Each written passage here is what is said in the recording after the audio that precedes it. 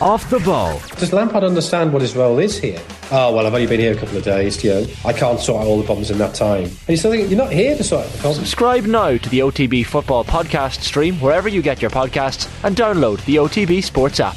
OTB AM with Gillette Labs. Get the ultimate shave or your money back. Neon Night Edition available now. Saying good morning to Daniel Harris. Daniel, good morning to you. Hi, good morning. Big win for Manchester United in the race for top four. It feels safe now on the back of that result. However, the injuries are beginning to stack up for them, so it's not plain sailing. No, I think it felt like when they've always, various points of the season, there have been games where you think if United win this one, it'll be really, really hard for them to make a mess of top four. And they kept not winning that key game that would have given them an extra game's difference away from the teams with whom they're competing. But the results at the weekend, I mean, Tottenham losing at home to Bournemouth doesn't suggest they're about to put the kind of run together that will see them retrieve the deficit on United. And similarly, Newcastle they played really well against United, but they haven't been playing that well generally. And they seem to have been kind of scraping by quite a lot in games. So with Tottenham playing Newcastle next weekend, although United are taken up with the cup, it does seem like top four is pretty much sorted. It would take a significant collapse. And you're right about the injuries, but they do still have enough quality and enough firepower, as we saw yesterday, I think. Daniel, talk to me about Anthony Dos Santos, not Anthony Martial, but Anthony rubs people up the wrong way. He fills a lot of column inches and airtime for ourselves as well. Maybe because his stats haven't been as good as United fans would have expected when he joined. And yesterday's goal ended a run of 6 games without a goal for him. But all of a sudden his performances are kind of showing us why United paid so much money for him. Yeah, I think we spoke about this when I was on the week before last. I think that the thing about Anthony is that he was bought because they think he's going to be a brilliant player. He's already quite good, but I think it's more about the player that you can see he's going to become. I've got this piece about Anthony that I started writing probably 3 weeks ago, and I just haven't had time to finish it, explaining why I think he's good. And it feels like actually, in a sense, the way that he's performing on the pitch has almost overtaken me, where if you've been watching Anthony these last few weeks and you still don't think he's any good, then I'm not certain what you're watching, and you're probably never going to think he's any good. But what we're seeing from him is we're seeing great desire to run in behind and a greater desire to sometimes go on the outside. Of course, he's got that thing that he can do where he comes on the inside. And when you're so good at doing that, obviously you want to keep doing it because his ability to shoot from that kind of angle is brilliant. But what you have to do is the defender has to fear that you might be able to do something slightly different. And at the beginning of the season, when it was put to Ten Hag that he doesn't like to run in behind, Ten Hag said he can do it. He's got the speed to do it. And we saw that quite a lot against Everton last weekend. But in any event, what you see with Anthony is he gives the team balance. So, and I think Ten Hag said this as well, that he's playing in a winning team.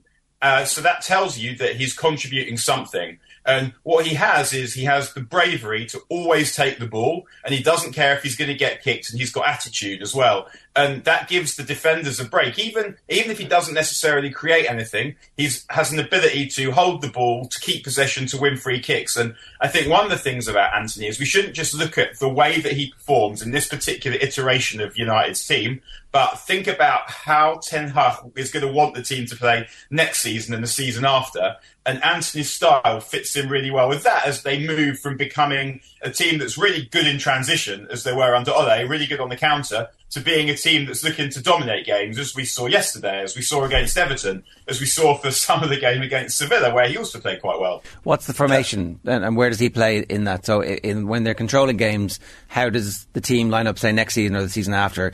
Let's ignore the personnel for the minute, but what's his preferred formation, do you think, and where does Anthony fit into that? Well, I think he's sort of moved. He started off playing, I think, the formation he wanted to play at the beginning of the season, which was in midfield with a 6 and 2 8s. And it sort of didn't work quite that well. The defence wasn't settled enough. The team didn't quite understand what he wanted them to do. They didn't have a lot of confidence either. So in the end, it then sort of changed from a 6 and 2 8s to 2 6s and a 10. And that is already more of a transition-based team because you're trying to be solid and then spring. But what they are now is they're more back to a 6 and 2 8s, Casemiro and then Bruno and Christian Eriksen. Bruno's playing a bit deeper, and they're looking to control possession. And one of the ways you control possession is you invert at least one of your fullbacks, and we saw that yesterday. And you also have a winger that can come inside, and you're almost creating that box midfield, or just creating overloads in the middle of the pitch that then enables you to isolate your opponent's defenders on the in wide areas, as they have to kind of funnel players inside as well, stop you walking through them in that area. So the advantage of Antony is that he's a left-footer playing on the right wing. There generally aren't that many of those around, but it means that he's able to come in field, get involved in the play. And as Aaron Wan-Bissaka is growing in confidence, he's actually able to help him, whether with overlaps or with underlaps. And that's given United numerical superiority out wide and in midfield. And I think that the reason they pushed the boat out to sign Antony was, one, you've got to assume that Ten Hag was certain, because he knew that you go and spend 90 million quid on this player and he turns out to be rubbish. You know that the only reason you're signing him is because Ten Hag wants him so much. And so if Ten Hag is saying, I'm prepared to stake 90 million quid of my spends, and also a certain element of his reputation, because Antony has played for him before, so he knows exactly who that player is. I kind of always felt confident that Ten Hag knows A, more about football than I do, and B, more about Antony than I do. And I guess I didn't think that when David Moyes signed Marouane Fellaini, so it's not a foolproof system of deciding who's good and who isn't. But I think that Ten Hag knew how he wanted to play, and it feels like he thought that Antony was crucial to the way he wanted to play, and watching how United play, I can see that. And to bring it back to stats, which is what Colin said at the beginning, of course you want more goals and more assists, but the team is winning, and you can see the development in Antony's game as he's growing as a player, getting used to the league, settling in England, and getting more comfortable. So I think next season we'll see him improve again.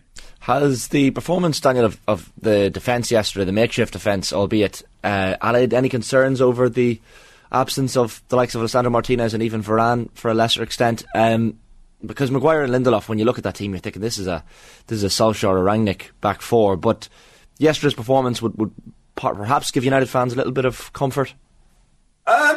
Not for me personally. I can't speak for anyone else. The way I see it is that Lindelof and Maguire are good players. They're good Premier League defenders. They are good enough to play for a team that gets into the top four. We know that because we've seen it. My concern with those two isn't their ability to play well enough at Forest away. Maguire started dodgily, but he played well after that. It's not their ability to make sure that you beat Forest. It's, I think, looking at this season and what's left, it feels like at some point, if United are reliant on those two in the Cups, then they'll let them down at some point. We've seen it. We saw it against Sevilla when they lost to Sevilla in the Europa League the last time in the pandemic season. And we saw it against Villarreal as well in the final that they lost. I mean, Maguire was injured and they missed him in that game. But I seem to recall that Villarreal's goal had quite a lot to do with Lindelof. And if you look at the games that are left, those two might be good enough for United to go and get a result in Sevilla. Against Sevilla on Thursday. Maguire's suspended for Brighton anyway, but I think from that game it will only be one of the max anyway, because as soon as Luke Shaw's back, I'd expect to see him play at left centre back, and it'll be one of the other two, because Ten Hag's been quite clear about that he sees Maguire as a right-sided centre back. Lindelof is that as well, really, and Ten Hag likes to have a balance with the centre backs, the left footer and the right footer, which is one of the reasons Shaw ended up there in the first place. So I think that those two, if United have to rely on one of those two against City in an FA Cup final, potentially, or maybe in the Europa League going forward as well, then that might be a problem. But in terms of finishing in the top four, we've seen that those two are good enough to do that, and that was when they didn't have Casemiro playing in front of them. So next season, or maybe at the end of this season, when Rashford is back fit, assuming he gets back before the end of the season, what would the ideal scenario be? Probably a better question is next season. It's going to be Rashford on one side, Antony on the other, and then a central striker. So the central striker is really the priority this summer? Probably. I think it depends a little bit. And one of the problems that United have is that as a final two fingers, the Glazers are hampering the summer plans by trying to scrounge a few more quid out of potential bidders. And we still don't know if they're really going to sell at all. So Ten Hag won't know exactly what money's available. I think that if Qatar take over, then presumably United can go and buy pretty much whoever they want in terms of money. So buying an expensive centre forward wouldn't affect the quality of the midfield player that they can buy. If it's someone different, or if it's still the Glazers, then you might have a slightly different equation. it looks unlikely that Jude Bellingham's going to come to United, but if United were able to get him, he'd obviously cost a load of money. You might then compromise on the centre-forward slightly, because someone like Jude Bellingham, I mean, he's Brian Robson. So you spend all the money that it takes to get him, if you possibly can, I think.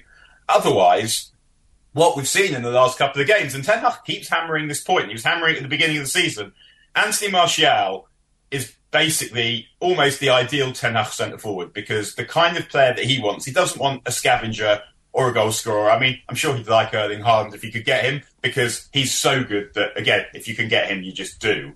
But Ten Hag's ideal centre-forward doesn't really look exactly like Erling Haaland. It looks more like Anthony Martial in terms of style. Someone who can come short, hold the ball, retain possession, who also has the speed to run in behind, bring others into play, good finisher, can run with the ball.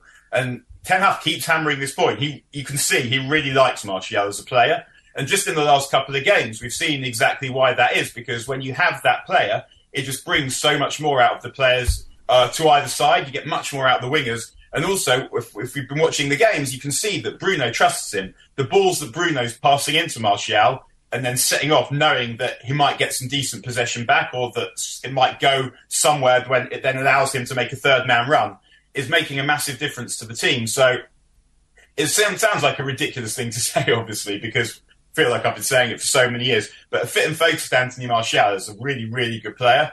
The problem this season has actually been the fitness more than the focus. I mean, yesterday I couldn't believe what I was seeing, that United's first goal came from Anthony Martial scavenging possession high up the pitch. And that version of Martial is a really good player. So if United were able to rely on him next season, then they wouldn't necessarily need to spend the majority of their budget on a striker. But I'm sure that Ten Hag, ideal world, won't rely on that, and he will go and buy a centre-forward, which again, I mean, the most similar centre-forward who's on the market is either Harry Kane, but he lacks that little bit of gas, and United probably don't want to deal with Tottenham, and he costs a load of money, or Ferguson from Brighton, who I'm sure you guys have a massive interest in, who also looks like one of those all-round centre-forwards who doesn't have a weakness. The question is whether they would want to go and spend the kind of money that it would take to buy him when he might not be ready to compete at the level that United want, or sometimes you go and buy these young players and you think that they're not ready, but they're young and they're brilliant and they just are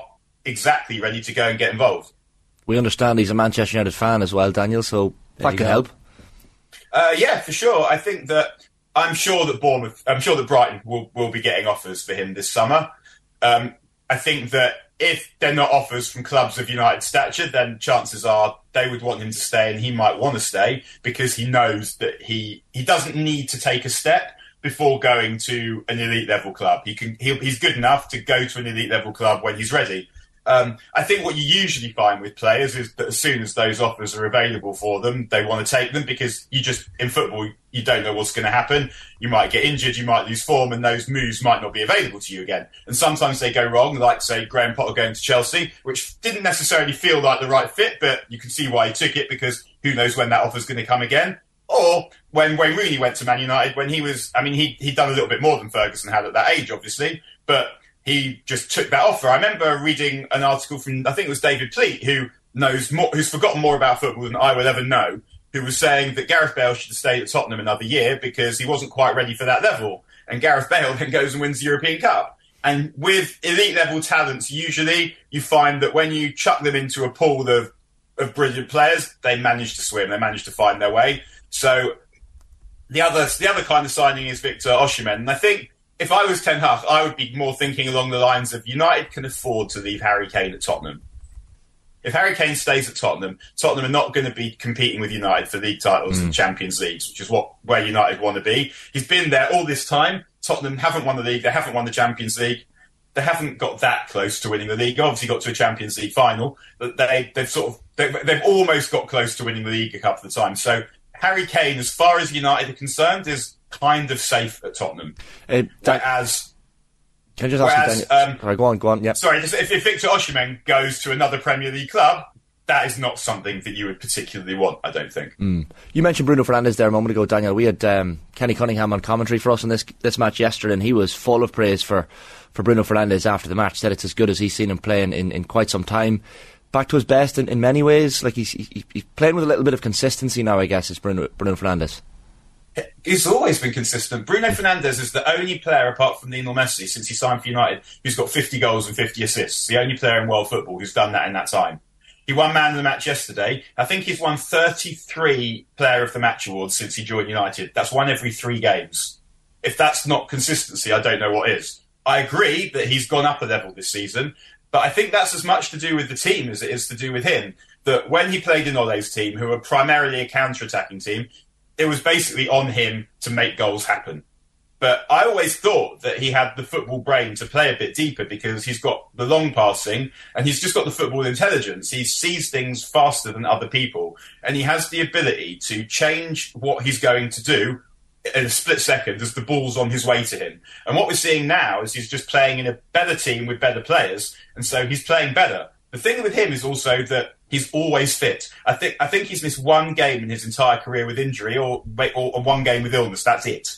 And someone you can rely on to always be available and to still pulling it in. Like yesterday, he covered more distance than anyone else on the pitch.